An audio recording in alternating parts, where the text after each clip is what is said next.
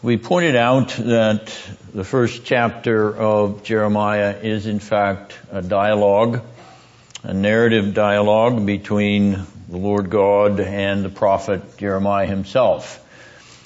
His prophetic call, and particularly his commission with respect to the message he's to proclaim.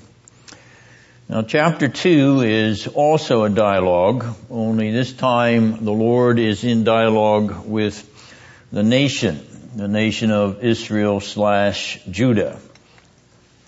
And the focus of this dialogue is the rupture in the marital relationship, which is actually the frame of this unit from chapter 2, verse 2 to chapter 3, verse 5. We have this ruptured marital bond, namely the adultery of idolatry.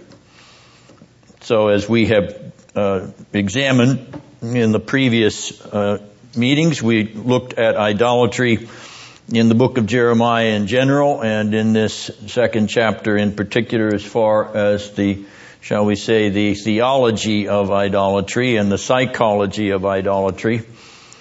And this evening we want to look at the bondage of idolatry and look at the detail of verses 13 of chapter 2 through chapter 3, verse 5. Now you will notice in this chapter there is no eschatology. The eschatology will come in the third chapter. And that we will take up in our next meeting, which will also be our last meeting for this semester. But on this side of Palm Sunday and also Good Friday and Easter, we understand the eschatology of Jeremiah, which is the eschatology of the last Jeremiah. Namely, it is the life of our Lord Jesus Christ. He is the resolution to the narrative dissolution and tension in the nation, as he is in the sorrow and lament of the prophet himself, as he is in the need of his people who are bound by their own sins and the sins of their generation. And one of the besetting sins of this generation is certainly idolatry, though it is not specifically in every case the idolatry of statues or icons. Nonetheless, it is the idolatry of power and personality and narcissism, etc. All right, so let's begin then with the 13th verse there of the second chapter.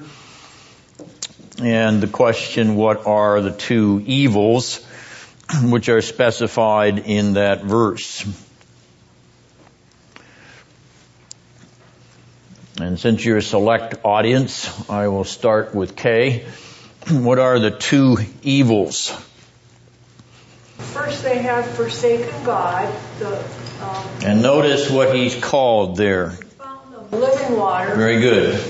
And they've gone after their own cisterns broken that have no water. Very good. Now, the two elements there, forsaking God, the fountain of living waters, and cutting out for themselves cisterns, but particular kind of cisterns, broken cisterns, which can hold no water and are useless. As we look at this in terms of what we've learned about Hebrew parallelism, namely that pattern of what is A and what is more B, we have what is A, they have forsaken me, and what is more B, they have hewn for themselves broken cisterns. Now, this of course is not a what is A and what is more than A or better than A, B. This is what is bad, namely they've forsaken me, and what is even worse than bad, they've constructed broken cisterns for themselves. Now, as you hold your finger there in that second chapter, turn over to chapter 17 for a moment. I've put it on your outline, but I want you to see this verse, chapter 17, verse 13.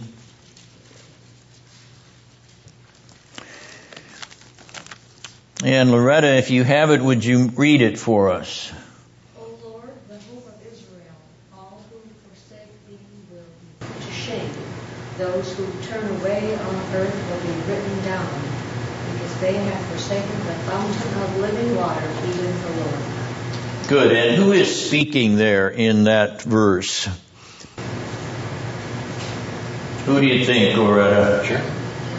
Jeremiah is speaking. All right, so notice the interesting relationship between the occurrence, and the only occurrence of that phrase, fountain of living waters. It occurs twice in the book of Jeremiah.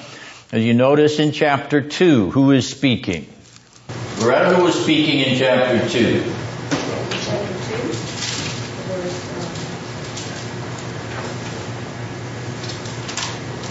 the word of the Lord is speaking to the people. The Lord is speaking in chapter 2. So in chapter 2, God himself is speaking and designating himself the fountain of living waters. And in chapter 17, the prophet is speaking, designating the Lord the fountain of living waters. We've noticed this reciprocity. We've noticed this dialogic reflection in this book already. And here is a parallel reciprocity. As God designates himself, so does the prophet Jeremiah designate him. It's a very neat mirror reflection of God's own character, Jeremiah picking it up and reflecting it. Now, this phrase, fountain of living water or spring of living water, not only occurs here in Jeremiah. Terry, where else does it occur in the Bible? Does it ring a bell with you? Yes, in the New Testament. Yes, good. What book of the New Testament? Robert, can you help him out? No, right off the top of my head. John, and what story in the Gospel of John? Back to you, Robert.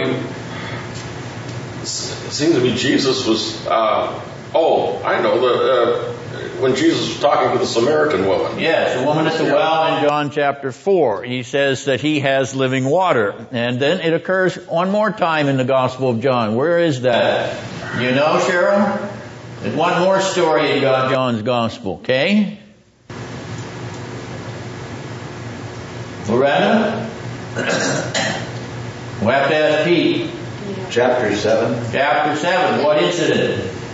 It is the Feast of Tabernacles. Jesus at the Feast of Tabernacles. Very good. Go ahead, Pete. Were you going to say something more? No, it's okay. All right. Okay. So, Jesus picks up on the phrase also in the New Testament. What is this language, or what is this idiom, living waters? Terry, back to you. Why does he say living waters? In contrast to what kind of waters? Non-living. Well, all right, but what's behind this metaphor? Well, he is life. He is eternal life. Good, he is. He is life. He is eternal life. The riches of it imply that God is the source of all of that, the fountain, the origin. Very good. But living water, besides life, besides eternal life, what's behind this use of this phrase? Constantly renewable, or? That's a good thought. Yes, it is. All right. Notice the contrast in this 13th verse. Water in a cistern. Is that living water? No. Why? Stagnant. You're right. Stagnant. It's stagnant. So the living water is? Flowing water. Flowing water. It's running water, right? So this living water is water which is in process of motion, okay? It's actively flowing. So it's not sitting around stagnant, getting scum on the top of it, getting algae growing on it, and becoming increasingly polluted, etc. All right, so the image of living water carries this notion of motion, okay? I didn't even come up with that. I didn't plan that, in other words. All right, so Jesus is also building on this language in using it because of the running water that was coming from him, not the water that's standing in the well at Samaria, and the woman being offered that source of that stream, that flowing stream. And as a result, we have a useful image here of something which is not stagnant. All right, now in verse 14, the question is raised, is Israel a slave? Now, notice the context. The context of this chapter is Israel/Judah's bondage to idolatry. So here the question is Israel a slave? What's the point of raising that question here? Is this a reversal? If is it a reversal, what would you think of? Terry? Egypt? Yes, very good. The reverse paradigm here of, is Israel like she once was? Is she a slave as she was in bondage to Egypt?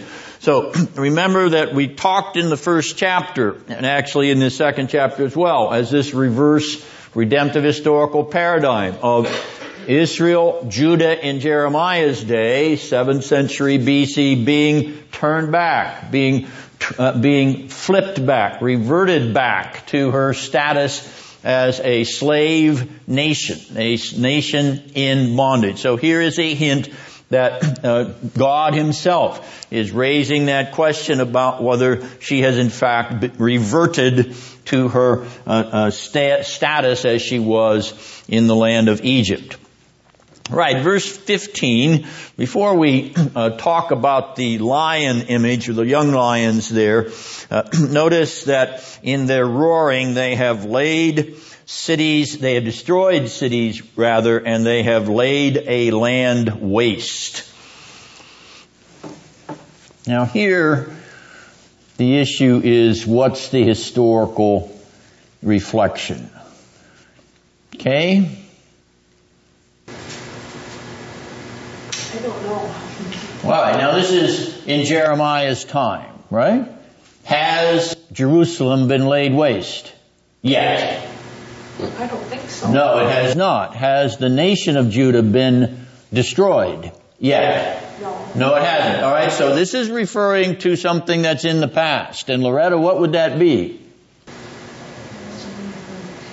Not the destruction of Judah and Jerusalem.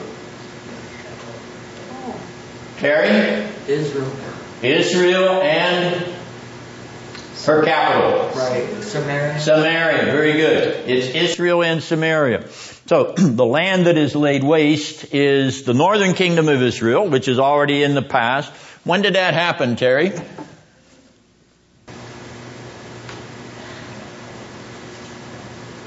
What was the date for the destruction of the northern kingdom, Robert? I'm thinking 800 something. No. 722. 722. And when is Jerusalem going to be destroyed? You're our date master here tonight, Kay. Oh, yeah. When is Jerusalem going to be destroyed? It's 586. 586. All right, so we're obviously on the other side of 586, but he's looking back to 722. And who destroyed Israel and Samaria? Loretta? Assyria. Assyria, very good. And who's going to destroy Jerusalem and Judah? Assyria? No, who's Nebuchadnezzar king of? Babylon. The Babylonians are going to destroy Jerusalem. So we have two different nations coming into the picture here. All right, so he's looking back to the destruction of the northern kingdom, the 10 tribes carried off by the Assyrians, 722, Samaria, the capital, destroyed and leveled. What's the lion then?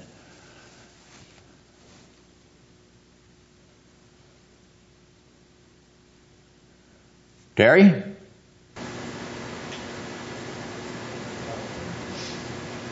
Well, it's Remember the picture I showed you of the king in his chariot? right. Ashurbanipal? Oh, right. What was he doing? Well, his symbol was the lion. What was that king in the chariot doing in that picture that I passed out? You remember, Loretta? I do not. I'd have to look. Well, you don't need to. I just wonder if it's stuck in your mind. He was hunting lions from the back of his chariot. And what kind of a king was he? What nation? Was he Babylonian or was he?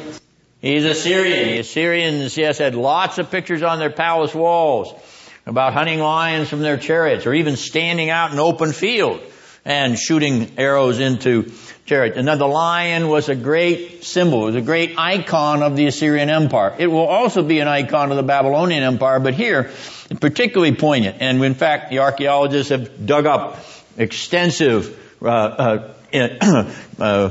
palace models and carvings of lions in the Assyrian artwork. You know, you can even see the sinews in the lion. It's so well distinguished in the iconography. All right, so the lion here is a symbol of the Assyrian Empire. We've already identified it as the nation that destroys or lays to waste the northern kingdom of Israel and Samaria. Now, in verse 16, we're introduced to two cities, Memphis and Tahpanhes. It's pronounced Tahpanhes. Okay, where are these cities? They are in Egypt. Very good, Cheryl. All right, now, this is a map of the ancient Near East, and Palestine here, Sinai Peninsula here. This is the Gulf of Suez, the Gulf of Aqaba. And here is Egypt, Mediterranean Sea. And here is the Nile Delta. And at the bottom of the Nile Delta is the city of Memphis, which at this time, in Jeremiah's day, was the capital of the Egyptian nation. Now, Tahpanhes is a frontier garrison town. It's on the frontier just before you go into the Sinai Desert, and it is here. So these are the two, this is the location of these two cities. They are in Egypt. So we ask, what is the significance of both of these cities? And we want to turn over to chapter 43 in particular and look briefly at the first 9 verses, particularly verses 6 and 7 of this chapter. Chapter 43, verses 1 to 9, but particularly verses 6 and 7.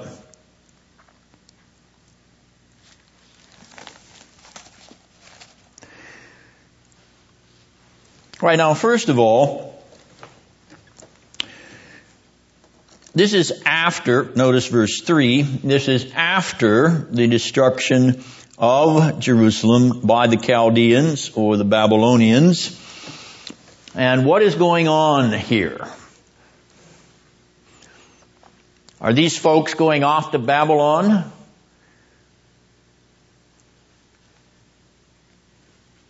Verse 7. They're going down into Egypt, okay? So there's a group of survivors of the Babylonian destruction who are going down into Egypt. And who are they taking with them? The people of Judah. They're taking the people of Judah. And who else? Verse 6. They're taking Jeremiah. In fact, they're taking Jeremiah by force. Jeremiah was forced to go down with this group into Egypt. And where do they stop? They stop in verse 7 and 8 in Tahpanhes.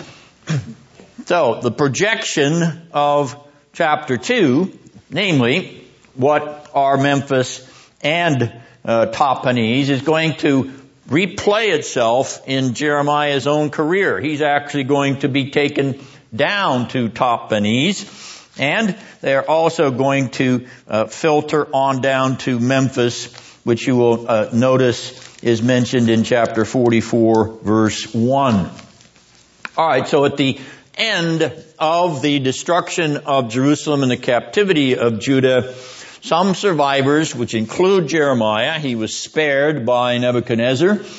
They're going to be taken down by force by a group of renegade Jews and be taken down into Egypt, and they're going to settle in Memphis and Tahpanhes and some of the other cities of Egypt. So this projection here in chapter 2 is actually a foreshadowing of what we're going to find in the narrative biography of Jeremiah and some of the Jews at the end of the book. Now, skipping to verse 18, we notice the road to Egypt and the road to Assyria.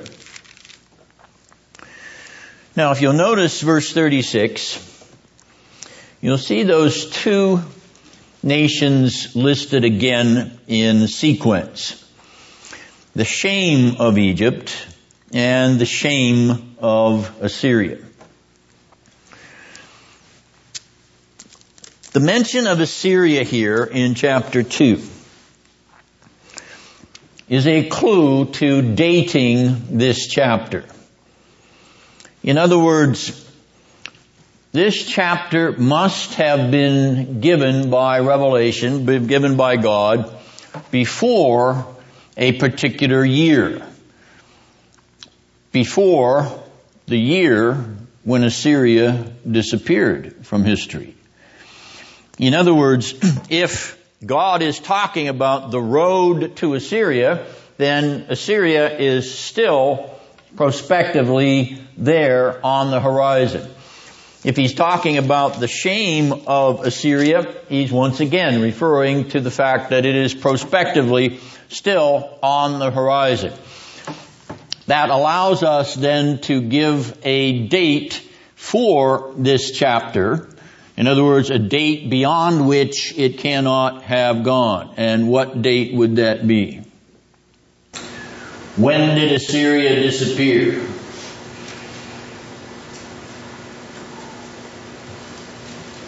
What's the theme of the book of Nahum?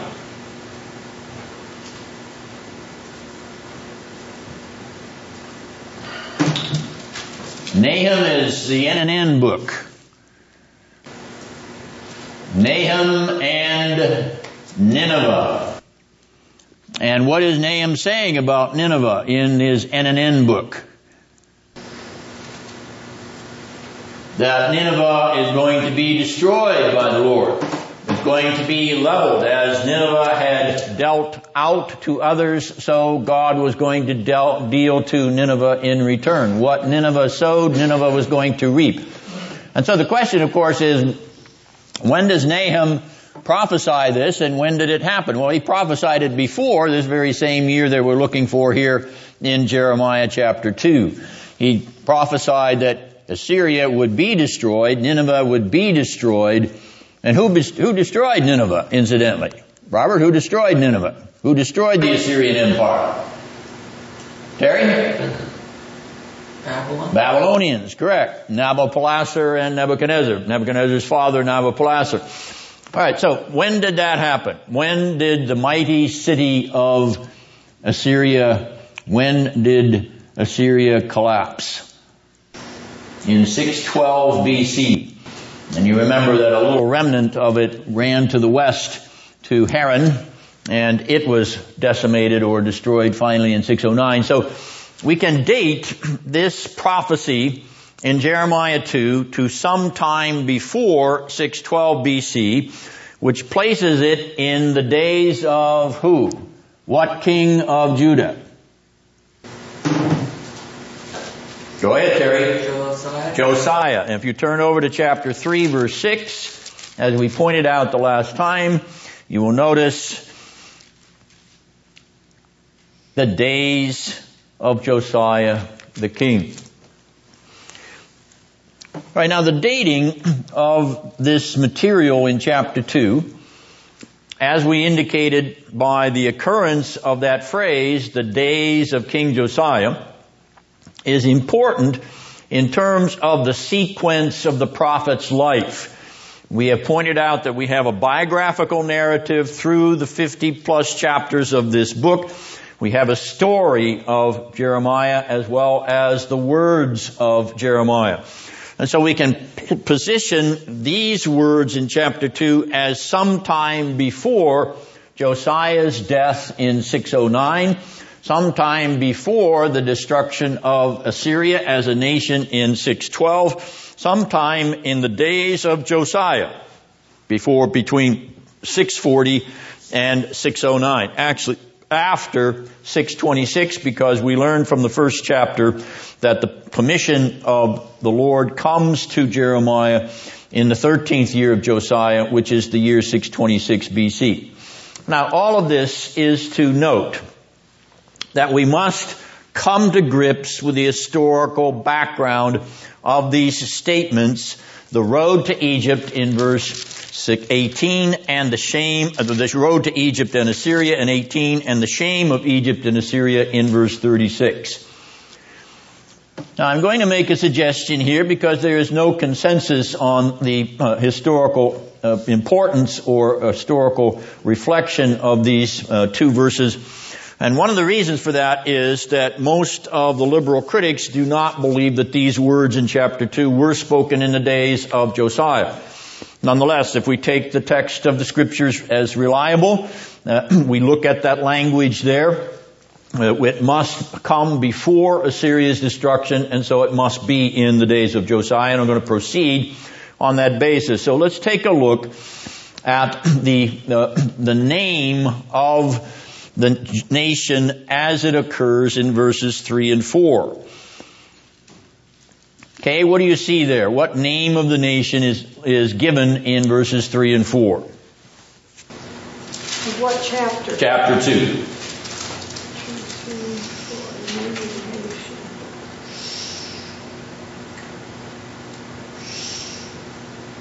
House of Jacob?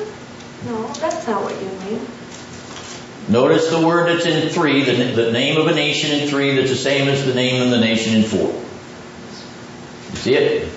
Oh, it says Israel. Israel. All right, so 3 and 4 we have Israel. Now let's glance down to verse 26. Go ahead, Kay. Take a look down to verse 36, and what name do you see for the nation there? Verse what? Verse 26. 26. Well, the house of Israel. Israel again. All right, so notice that as verse 18 talks about the road to Egypt and Assyria, we have a little frame of the nation of Israel, verses 3 and 4 to verse 26. So you can fill out your outline on verse 18, road to Egypt, parallel road to Assyria, and then verses 3 and 4, Israel, and verse 26, Israel. Now, let's now look at verse 28. Loretta, what nation do we find in verse 28?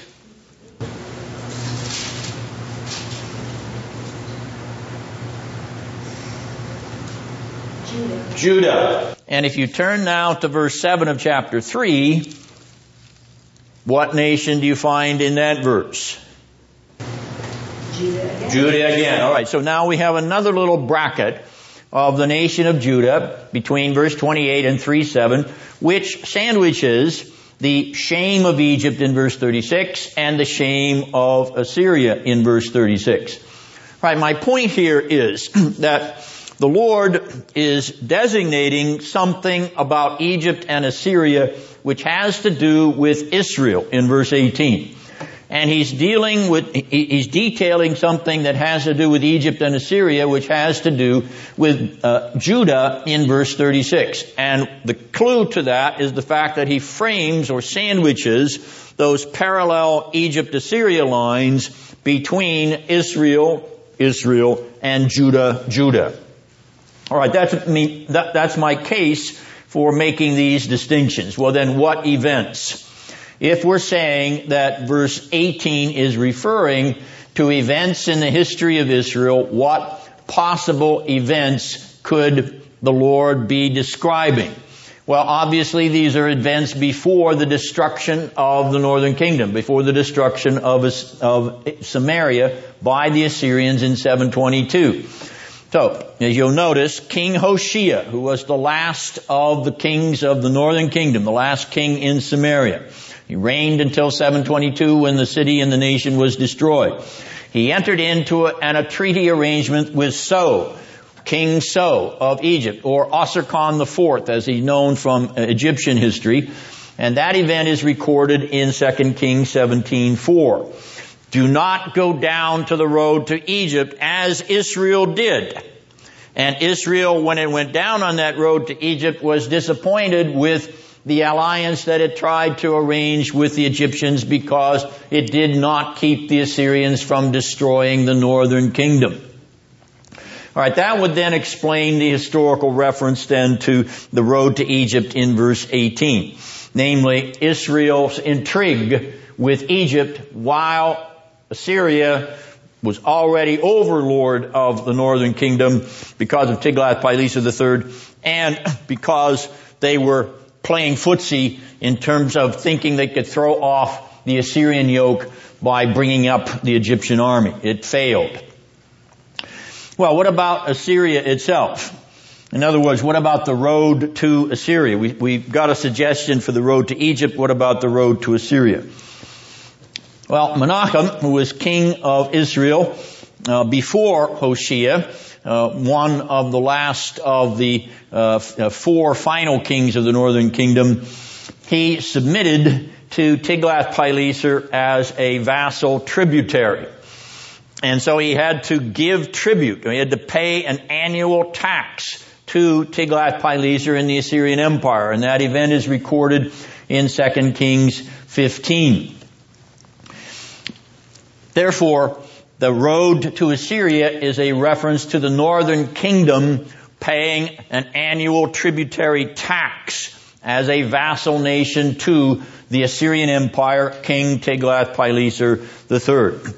So verse 18 is God designating this road that Israel took both to Egypt, which failed, and to Assyria, which failed because the northern kingdom's sinful disobedience caused the wrath of the Assyrians to be poured out upon them, and the Egyptians did not come to their aid as Hosea 7:11 specifies. You can look that up at your leisure. You'll notice the prophet Hosea is prophesying in that last era of the northern kingdom's history between 750 and 722 BC, and he alludes to this treachery on the part of the kings of Israel with respect to Egypt and Assyria. All right, so we have a possible suggestion for the road to Egypt and Assyria in verse 18. What about the shame of Egypt and Assyria in verse 36? Right now we're looking at the southern kingdom. We're looking at Judah, the kingdom that survives the destruction of the northern kingdom in 722. So, what could be this future, or shall be the shame of Egypt, referenced in verse 36? It could possibly refer to Pharaoh Necho. Now, Pharaoh Necho in 609 changed the history of the southern kingdom. He was on his way up to Haran, where that remnant of the Assyrian Empire had retreated after Nineveh had been destroyed. Assyria had been destroyed in 612. And on his way north to meet the remnant of the Assyrians, he did something that changed the history of Judah. What did he do?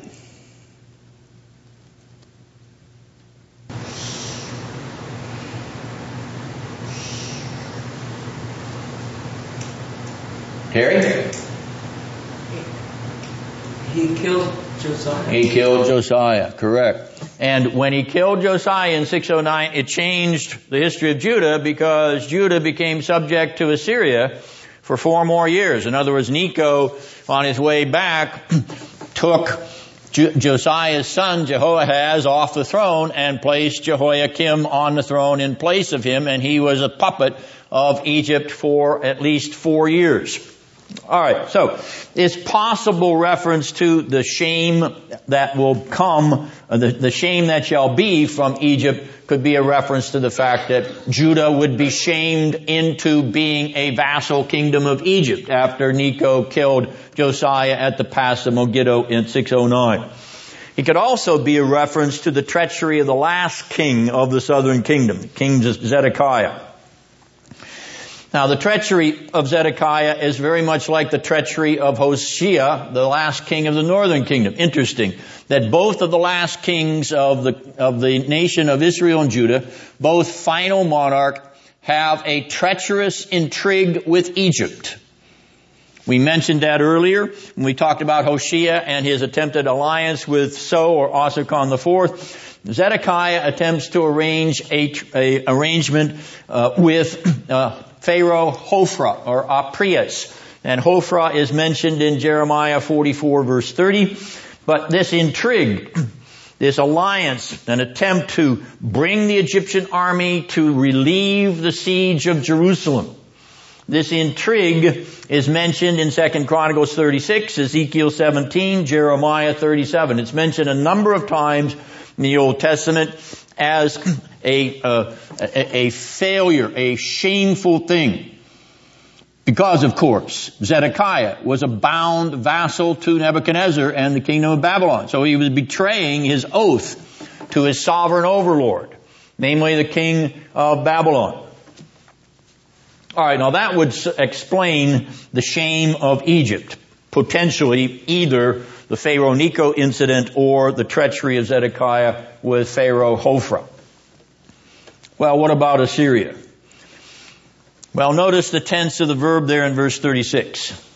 You shall be put to shame by Egypt. In other words, something which is in front of you at the end of the days of Josiah or beyond the days of Josiah, as you were, past tense, put to shame by Assyria. Were. When was Judah put to shame by Assyria? Well, when Manasseh. And notice Manasseh's reign. Manasseh reigns 55 years. The longest reign of any king in Israel or Judah. Manasseh reigns 55 years, and most of that reign was abominable wretchedness. One of the most wicked kings in the history of either Israel and Judah. And so he was captured by the Assyrians and taken off to Assyria and imprisoned. And while he was in prison, what happened to him?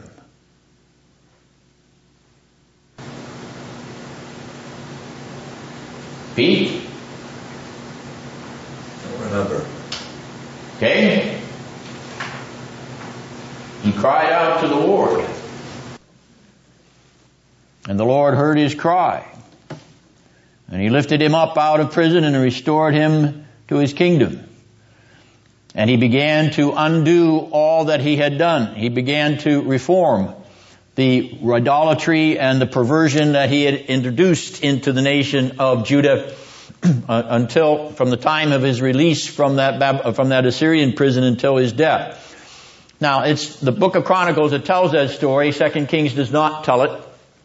Though the repentance of Manasseh is a marvelous instant of an about face. And so it is possible that this reference to the shame that had occurred in Judah because of Assyria refers to the fact that Assyria had taken their king, Manasseh, and had taken him off to Nineveh and had imprisoned him and kept him a captive for a number of years until he repented and the Lord heard his cry and he was restored to his throne and also restored to a honorable and godly worship of the Lord. All right, now these are suggestions about the historic content of those allusions here based upon the framing of Israel in verses 3 and 4 and 26 and the framing of Judah in 28 through chapter 3 verse 7. All right, now coming back to verse 20. Long ago I broke your yoke and tore off your bonds. Cheryl, what do you think that that's referring to? When the Lord tore off the yoke. They're going to freedom from Egypt. Yes, this is a reference to the Exodus from Egypt when he set them free from their bondage. But what have they done? They have gone up unto every high hill and have lain down under every green tree as a harlot. They have prostituted themselves. They have played the whore.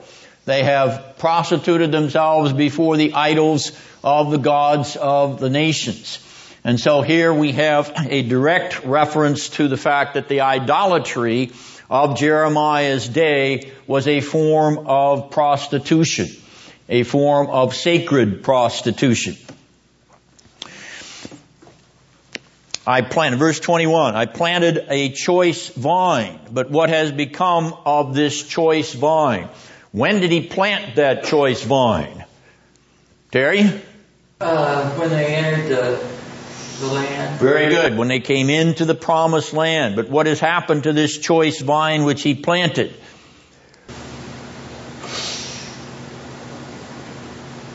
Go ahead, Terry. You still have the floor. Well, it became a weed. A weed. It's one of your weeds, Loretta. All right, notice the word in the New American Standard, notice the word degenerate shoot. In other words, this choice vine has become a degenerate or renegade shoot or vine. Now, in the verse 22, he uses the imagery of soap and lye to cleanse the stain of their iniquity. And it's interesting that the Hebrew word for lye in this verse is neter, which is very close to niter. And for those of you from the old washerwomen days, what was niter? Well, what was it? Do you remember your mothers or grandmothers? Soda ash. Soda ash. And where did they put it? And they put it in lava soap. Well, actually, lava was actually pumice. It was volcanic ash. But this soda ash is another kind of lye which would put some rough particles into the soap so that it would scrub out the dirt. If any of you have ever used lava soap, you know that you use it when you've got your hands all greasy and you're changing your oil, you're doing your grease job on your ball bearings or whatever, and you get all that grease down into the pores of your skin or down into your fingernails. The only one way to get it out is scrub it out with lava soap. I remember when I was a grease monkey, that's the only soap they had in the restroom. You use that to clean off your hands. Okay. All right. So this association between neter and niter in English is very significant in terms of the imagery here. All right, now this soap is going to remove the stain of the iniquity that has risen up before the Lord, or is it? Or is it? Is there any soap that can remove this stain? This putrid stain that has corrupted the nation? No, the Lord is asking a rhetorical question. They cannot wash themselves to cleanse that stain. No soap, no lye can remove it. No cosmetic can cover it. No perfume can mask it. No makeup can hide it. Nothing can cover the blemish of this stain which is irremovable. Why? Verse 22, because their nature is unchangeable. Verse 25. Notice what this nation says.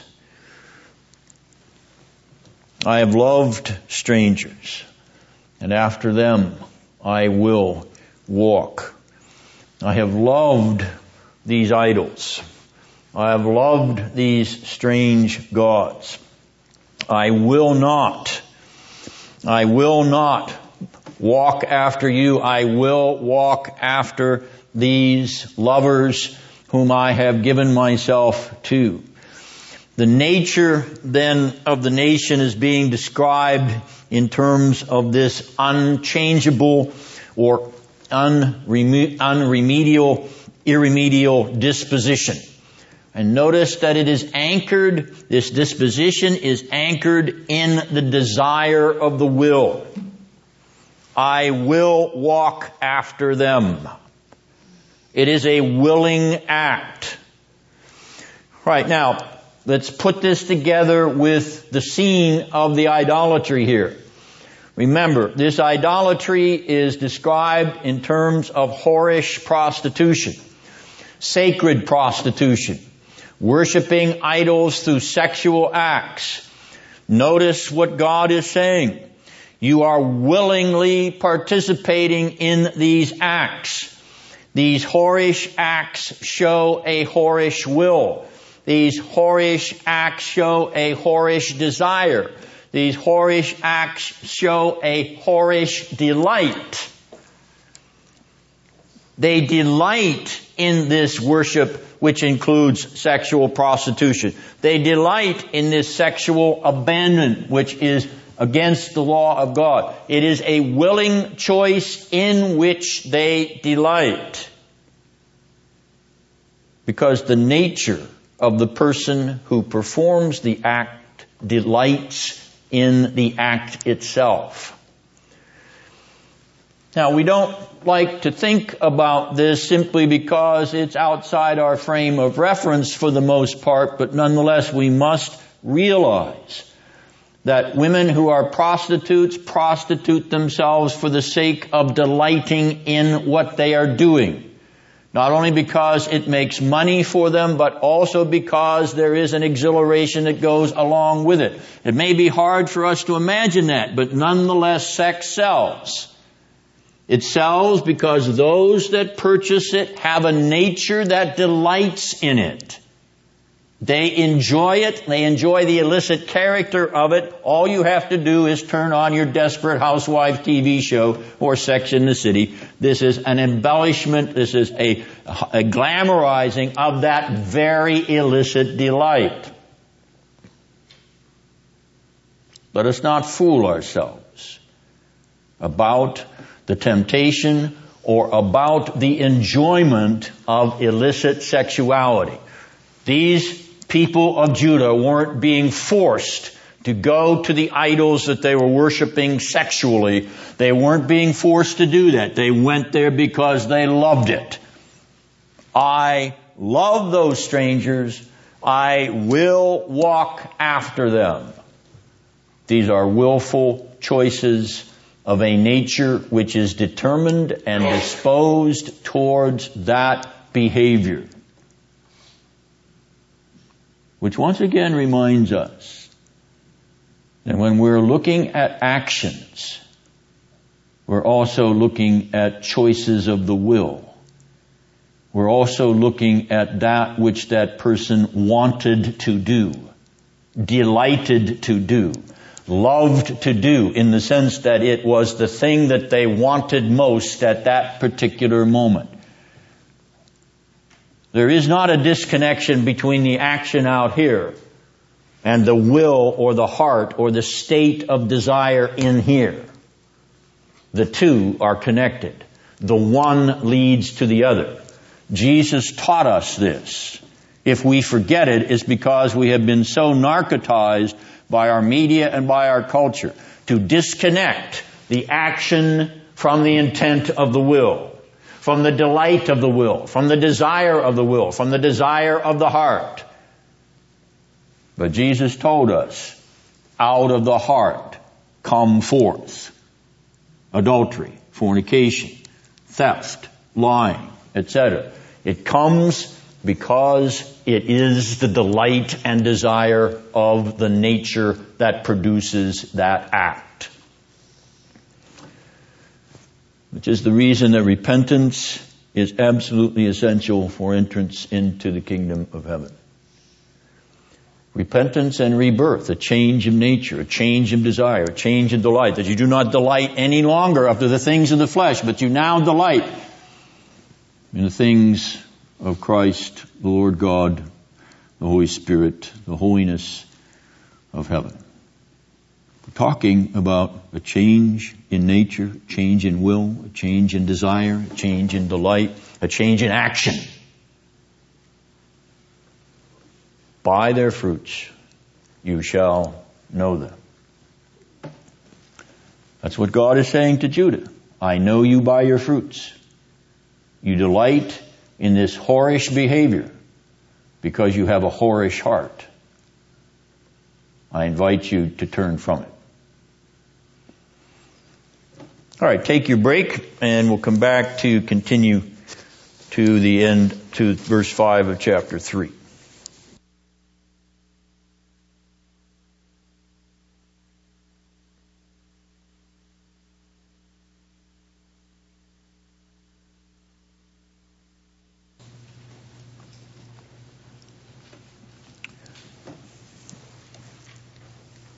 Where the nation is saying, I am not defiled, I have not gone after the Baals.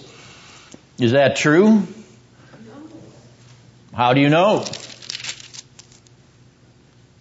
I just said in the previous verses that that's what they were doing. Very good. In verse 20, when they had lain down under every green tree as a harlot, part of that is the worship of Baal. Worship of Baal involves sacred prostitution. If we go back to verse 8 of chapter 2, we look up that the prophets are prophesying by Baal in the nation. So obviously this claim on the part of the people that they're not defiled, they have not gone after the Baals, is a lie. But he adds, look at your way in the valley. What valley is he talking about?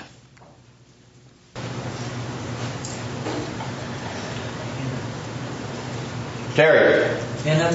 In the valley of Hinnom. Where is Hinnom, Terry? Located in what city?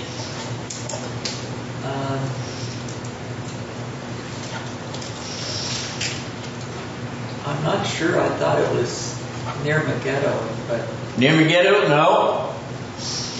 Where is Hinnom? Okay. What verse are you on? Verse 23. He doesn't say Valley of Hinnom, but Terry's right. It is the Valley of Hinnom. And we'll explain why because of its association here. Where is it, Kay? I don't know. Cheryl? Loretta? Scott? Hinnom? I can't remember. Pete? I think it's the valley that's the garbage dump for Jerusalem. It is in Jerusalem, correct. All right. Now, in this time, Jerusalem is not a great big metropolis. It's fairly well sized, but it's fairly narrow. Okay, and the temple is up in this corner of Jerusalem. On the east side is another valley. What's that valley called? If I go east, up the Mount of Olives, but first of all I go across the valley of what? There's a little stream Kidron. That's the Kidron Valley. Very good. David goes that way when Absalom chases him out of Jerusalem. Okay? Valley of Hinnom is on this side, on the southwest side of Jerusalem. Now, what occurred in the Valley of Hinnom? That's the reason we know that his reference here to valley is the Valley of Hinnom. Terry, you're nodding your head. Good. What occurred there? they burned their children. They burned their children in the Valley of Hinnom, which is part of the association of the worship of Baal. In other words, they offered their infants to the hot arms of a god and incinerated the child while the drums of the priests were beating out in so-called Tophet. The main Tophet perhaps referring to the fact of the drums beating to drown out the noise. All right, so Hinnom became a garbage dump because it was always smoldering. That's where they also threw out their refuse. And as occurs in the old landfills, where they didn't plow them under as they do today, they would catch fire and smolder perpetually. I remember as a child going to a landfill with my father to dump out some things, and the thing was always smoking and stinking. So we're happy for some eco freaks, right? some. All right. Now, the next image here in verse 24, the donkey that sniffs the wind, and up in verse 23, the swift young camel entangling her ways. Now, this donkey sniffs the wind in her passion, in her time of heat. The reference here is to the female donkey in heat, sniffing the air for the scent of the male, and she will chase and run after the male until they mate. This image, of course, is parallel to the sexual imagery of this chapter about the sexual idolatry of the nation of Israel and Judah. Now, the fact that the camel is mentioned in the phrase above, camel entangling her ways, some have suggested that this is simply a gangly, female camel that's tripping all over her long legs as she's trying to get up or run about. I think it's stronger than that. I think it's a reference to the very same pattern of a female camel in heat, so frantic that she's tangled up in her gangly legs as she's frantically looking for the male for mating purposes. So the imagery here is appropriate to the pattern of the idolatry of these sexually exploitative gods and idols. So verse 25. We've already noted this in measure before. The actions reflect the desire. The behavior indicates what pleases most. They pursue the whoredom because they love the whoredom. They have made themselves bond slaves of lust, religious prostitution, sexual degradation, and sexual liberation. They have set themselves free. They're free of any restraints. They're free of any inhibitions. They're free to give themselves sexually at will to whatever they wish. They have defined this type of behavior as good. It is liberty. It is freedom. We are free from all inhibitions and restraints. So this evil, which God defines as perversions of fornication and adultery, they have defined as good. Evil has become good. But God calls this liberty bondage. He calls their good evil. We pointed this out the last time. One of the things that idolatry does is it turns the world upside down. It makes evil good and good evil. And eventually, if that evil is not stemmed or if it's not destroyed, it will destroy the society that promotes it. That's exactly what's going to happen to Judah. It's exactly what happened to the northern kingdom of Israel. It's quite interesting that God's charge against both of these nations, for the most part, was a charge of sexual infidelity. Sexual infidelity as a nation, sexual infidelity spiritually, but sexual infidelity personally and actually, in terms of behavior, in terms of what they did with their bodies. And he brought down those two nations on the basis primarily for that sexual infidelity and license. Why? Because, you see, it destroys the fabric of a nation. It destroys the fabric of the human family. It destroys the fabric of a society. If you have renegade, runaway sexual license, you have no security. You just ask the children of single parent families. You ask them. There is no security. There is no certainty. And that will perpetuate itself in the next generation. So that those children of those relationships will then look for security in the same thing that their single parent looked for it. And they won't find it there any more than their single parent did, and then they'll look for it in the state. They'll look for the state to provide the security for them. And then when the state can't perform it or provide it, the society will collapse. Because you see, you can only pay for that burden so long. You don't have enough money to pay for it forever. When you create a society in which no longer is fidelity to one man and one woman the bond, and the children which are precious out of that relationship, they are preserved in a secure mother-father relationship.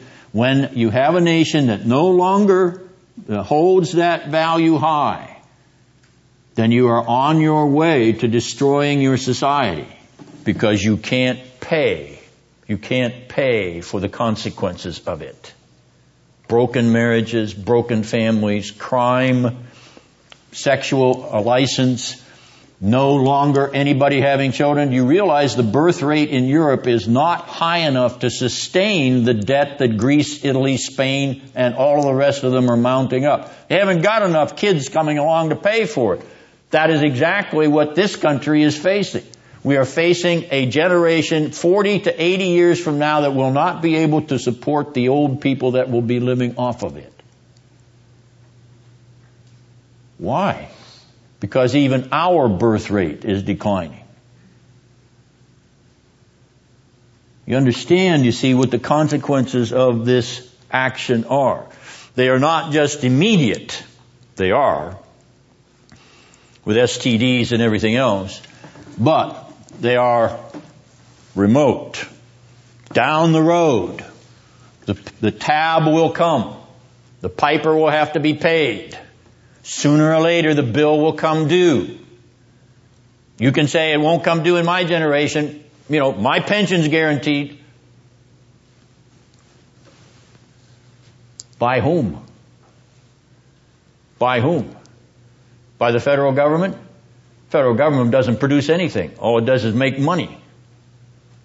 But that doesn't produce any fabric, any manufactured good, any creativity. All it does is pass the money from somebody that's got it to somebody that wants it.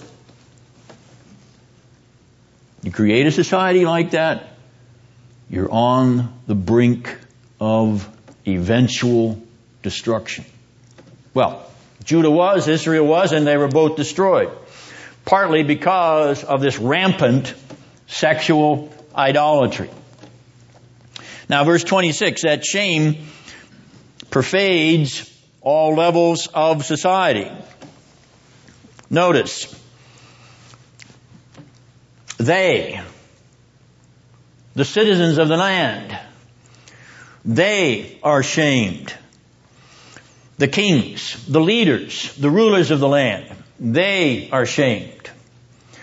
Their princes, that is the next generation of rulers and leaders and governors. The priests, the theologians, the leaders of the religious community, they are ashamed.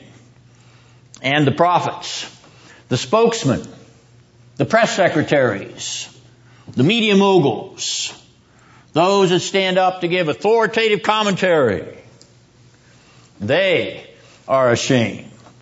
Shame pervades every level of the society, every aspect of the culture.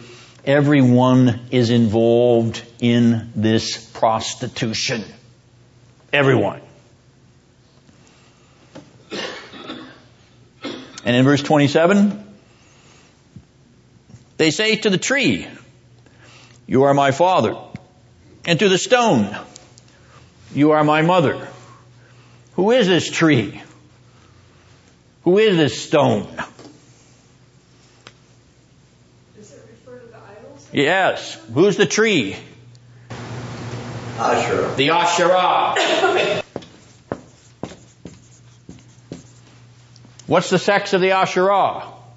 Female. That's the female. You are my father? Well, I don't think so. Exactly. So what's God doing?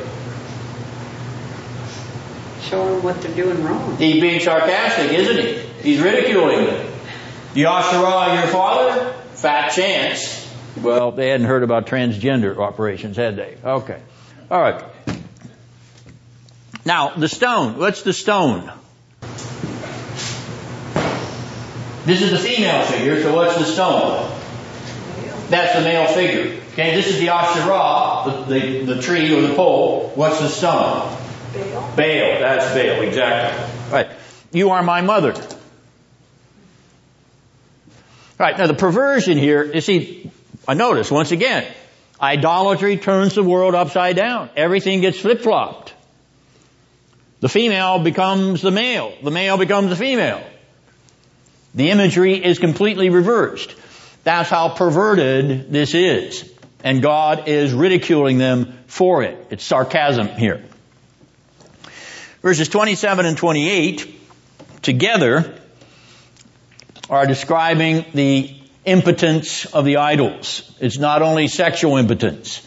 It's also moral and spiritual impotence. It's the powerlessness of this society. It was a society that could no longer defend itself. It was a society that could no longer pay for itself. It was a society that ran itself into the ground. It ran itself into death because of its dissolute and pervert behavior. God said, you give yourself up to this spiritual adultery and this physical fornication and adultery, and you will be given up. You will not be able to save yourself when someone more powerful than you decides to take you over. And that's exactly what Assyria did in 722 and Babylon did in 586. Verse 29. What does that verse sound like?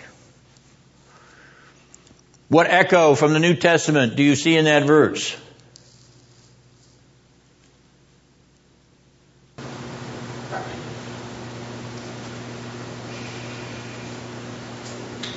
Romans 9.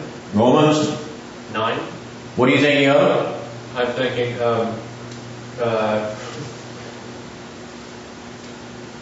It's not Romans 9. Pete? Romans 3:23. Which is? All have sinned. All have sinned and fallen short of the glory of God. Here's Jeremiah talking about what the Apostle Paul talks about. All have transgressed against me, declares the Lord. I was thinking of, who are you, O man, to talk back to God? I was thinking of the first part. Yeah, I want something more explicit, where the transgression of the word sin occurs in the verse, which I think is echoed in the Apostle Paul. Though Paul is not quoting this passage, nonetheless, Paul and Jeremiah are saying the same thing about human nature. All have transgressed. We admit that about ourselves. It is also true here of Israel and Judah. Verse 30. You have devoured your prophets with the sword. What could he be thinking about? You've killed the prophets with the sword. Okay, what could the Lord be referring to here? You've killed the prophets with the sword.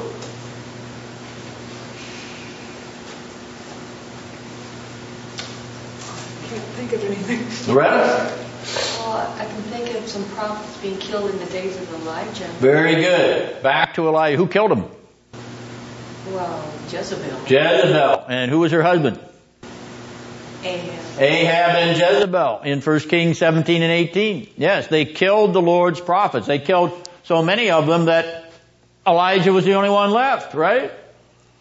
And in the pity party, he ran for his life because he was scared. All right. God didn't let him get away with that.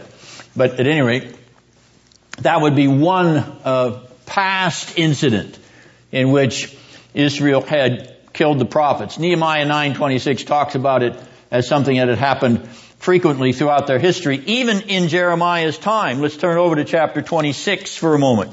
And let's keep our finger in chapter 2 and turn to chapter 26. Let's look at this story. Jeremiah 26, beginning at verse 20.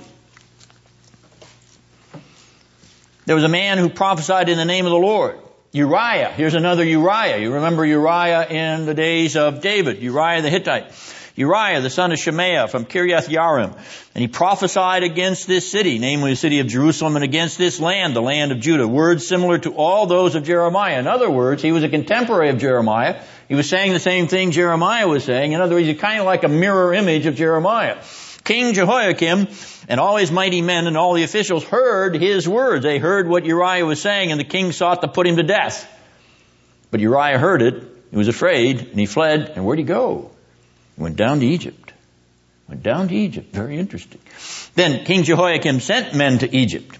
Elnathan, the son of Achbor, and certain men with him went into Egypt, and they brought Uriah from Egypt and led him to King Jehoiakim, who slew him with the sword and cast his dead body into the burial place of the common people. So here is a contemporary prophet who is slain, namely Uriah, the friend and colleague of Jeremiah, at least colleague in the sense of proclaiming the same message. But we're not done with this story, are we? Verse 24 of chapter 23. And the hand of Ahikam, the son of Shaphan, was with Jeremiah, so that he was not given into the hands of the people to put him to death. Jehoiakim wanted to kill Jeremiah. If he'd gotten his hands on him, he would have killed him. But they hid him. This is not the first time that they tried to kill Jeremiah, is it? The king tries to kill him here. But in chapter 11, turn to chapter 11. Chapter 11, verse 21.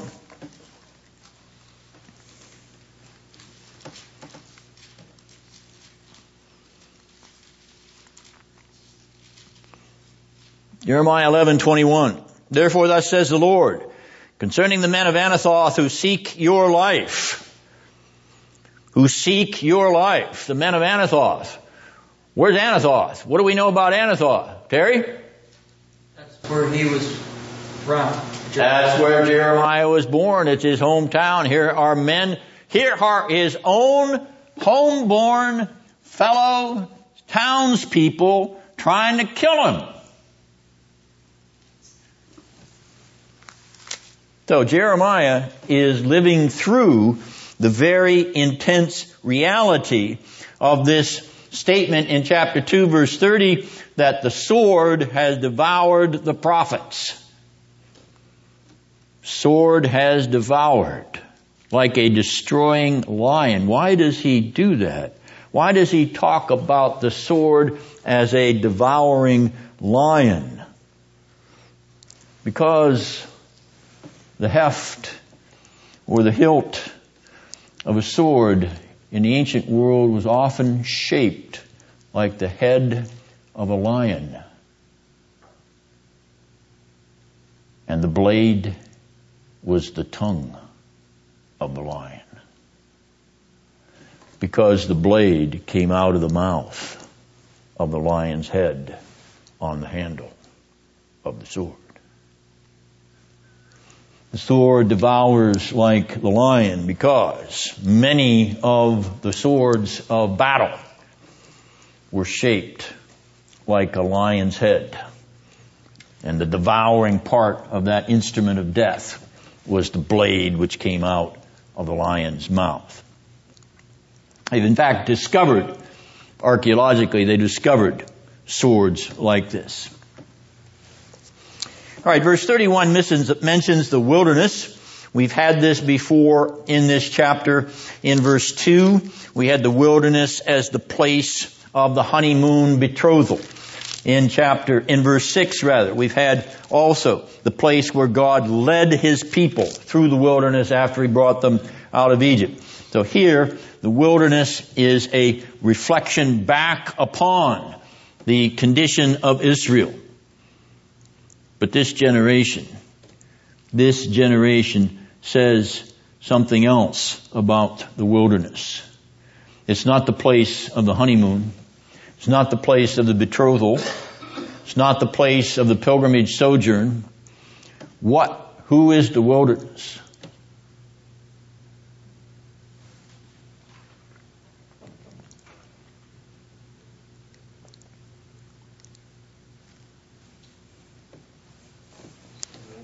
The Lord himself is the desert. This generation looks at God as the wilderness. You won't let us have any freedom. You won't let us have any liberty. You won't let us do what we want to do. You're the desert. You're the wilderness. We're going into the promised land of license and, abandon and perversion. That's what we want. We want real liberty, genuine freedom. So God himself is regarded as the very opposite of the land of milk and honey. He's the land of death and desolation. So the freedom here, the freedom that they have gained is freedom to roam loose from God and from God's character and from God's will. The defiance here, we will no more come to thee. We defy you. We regard you as the enemy. We'll strip all your crosses from our mountains. We have nothing to do with you. Because we will not come to you. These are willing choices again. Notice, we will come no more. We will not come to you. What does Jesus say? I would that you would come to me, but you would not. You would not. You were not willing. Verse 32 has that bridal imagery again. Can the bride forget her ornaments, or can she forget her wedding attire? Would any bride forget her wedding gown on her wedding day? Of course she wouldn't. But Israel has forgotten the Lord. We had that bridal imagery in verse 2 of this chapter, and we have it in chapter 3, verses 1 to 5. In verse 33, they seek love. Okay? Love here as prostitution, as the whoredom of bowing before the idols in sexual acts. And taught your ways there in verse 33. Is it a suggestion that this is just learning wickedness in general? Or is it a suggestion that this prostitution at the idol centers and the shrines of the pagan gods is a thing that you learn? It's a thing that you instructed. In other words, you're instructed in the tricks of the trade, and I use the pun intentionally. Is that what's being suggested here? I leave it open. It can go either way. Verse 34. In your skirts is found the lifeblood of the innocent poor. You did not find them breaking in, but in spite of all these things you said, I am innocent. You did not find them breaking in. All right, keep your finger there and go back to Exodus 22. Perhaps in your marginal Bible you've got a note there. Exodus 22, verse 2.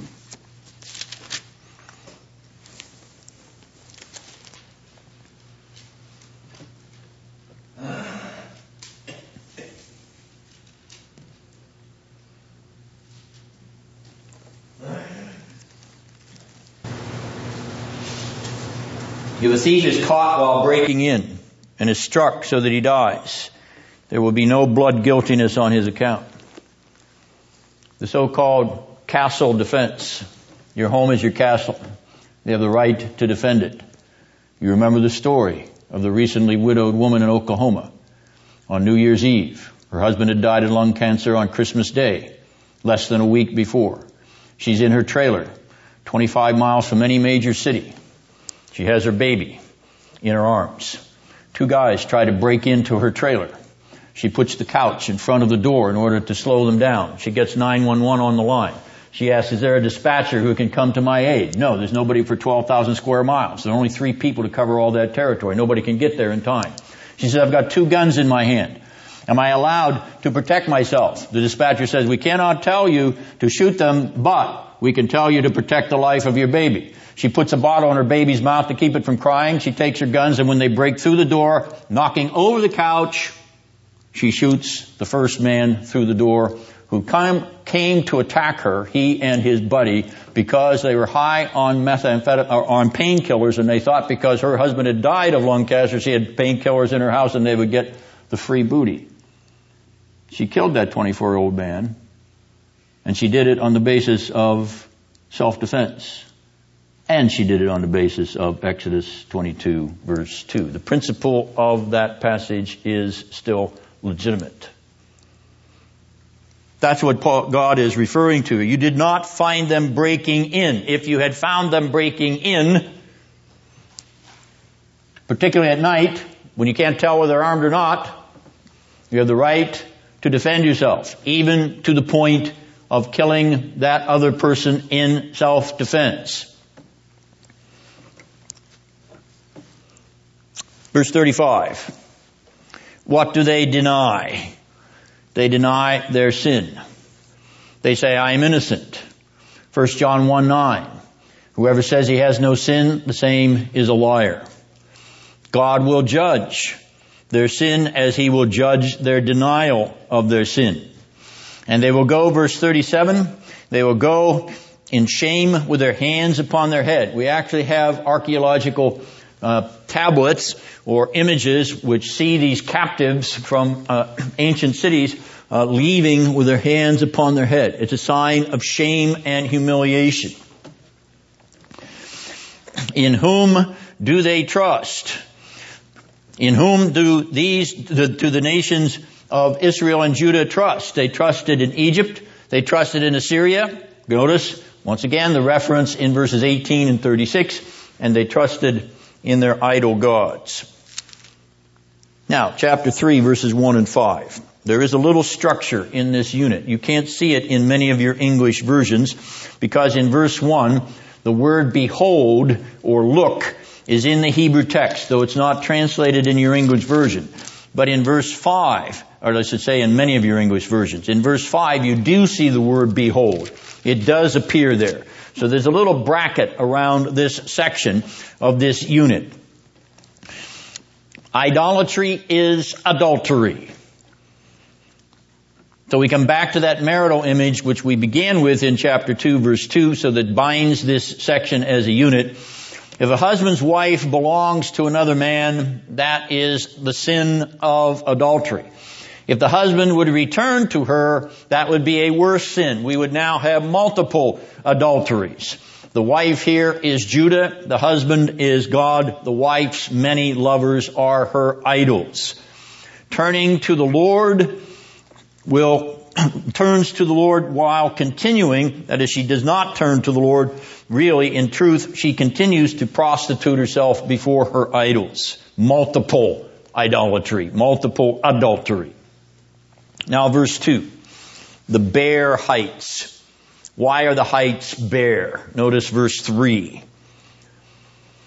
There is no rain. What is the irony here? Baal is the god of the weather, fertility. That's right, the weather. He is pictured in iconography. There are actually statues of Baal holding a lightning bolt.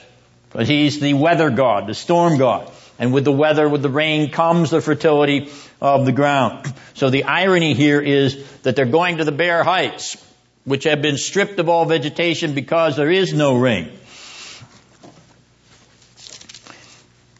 Verse 2. By the roads you have sat for them. Is this a reference to the sexual traffic? To the prostitutes propositioning the worshipers on the roadside? What about the phrase Arab in the desert? Is this a reference to a roadside merchant selling his wares to travelers who are on the way to the shrines of the idols? Or is it a reference to a desert brigand, somebody who's laying in ambush?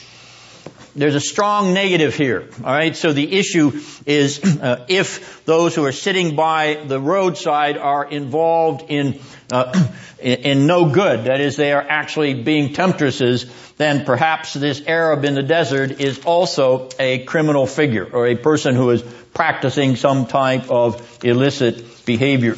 Namely, he's trying to steal or rob the travelers on the road. Verse 3. You have a harlot's forehead. You have a harlot's forehead. What does this mean? This is a mystery in some ways. There are two suggestions. The harlot's forehead is just simply a way of describing the stubbornness or the bullheadedness of this nation. Or is it a reference to some distinctive type of jewelry or ornamental jewelry which is worn on the brow of the forehead by a person designating herself as a prostitute or a harlot? Is that what the suggestion is? It could go either way. Verse 4. Have you not just now called me my father? Is God their father? No, he's not. This is hypocritical. They're saying you are my father. In other words, that's another way of saying you are my Baal. Because husband is another word for Baal, which would refer to this husband imagery in the worship of the idols. Consequently, this is a hypocritical reflection or affirmation of God. And so, will he be angry forever? Yes and no. Yes, he will be angry to the point of the destruction of the nation. Will he be angry forever? No, there will be a remnant that will be saved. He will forgive those who come to him in genuine repentance and confession. But what is happening in Judah? You have done evil things and you have had your way. The evil deeds belie the confession, my father, in verse 4. You cannot say that God is your father and do evil deeds. The two do not compute. They do not go together. Any questions about any of the imagery or any of the reflections there? Scott? This language of God being a wilderness in verse 31 of chapter 2, is he doing something where he's reversing the imagery or something of chapter 2, verses 6 and 7, where he brought them out of the land of Egypt? Yes. He led them through the wilderness? Yes. This is what they regard him as. Okay? So it's the flip side of him making the wilderness a place where he sustains them. Now they're looking at him as a place, now they're looking at God as someone who's penalizing them with the restrictions of his law and will.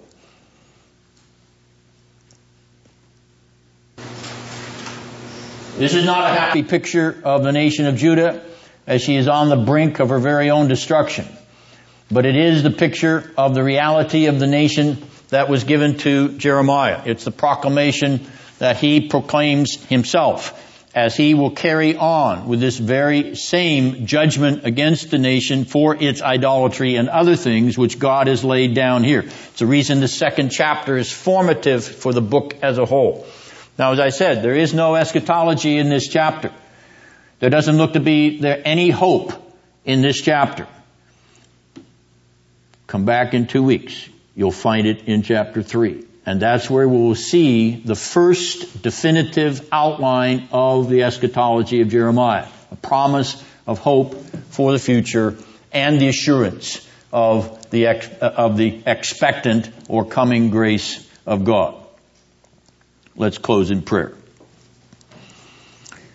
Lord, we do hold on to your grace because but for your grace we would be as Judah and Israel of old. We know that we have sinned. We have all transgressed. There is in our heart the very inclination to some of these abominations that we have described. We're ashamed of those. We're ashamed and we repent of them. We repent before your face in true and genuine contrition and sorrow. And we flee. We flee idolatry, Lord. We flee it because you are our delight. You are our true love. You are our true husband. Indeed, you have married us unto yourself by the marvelous grace and love of the Lord Jesus Christ, and he has bound us unto himself as a husband to his bride. Lord, how we thank you for this redeeming love, for this marvelous everlasting love, for this stream of living water, for this refreshing mercy, grace, and peace. Pray, Lord, that you will comfort our hearts with this marvelous gospel message. with this eschatology that we already understand because of Good Friday and of Easter Sunday. We thank you in the name of Jeremiah's Savior, Christ Jesus, our Savior. Amen.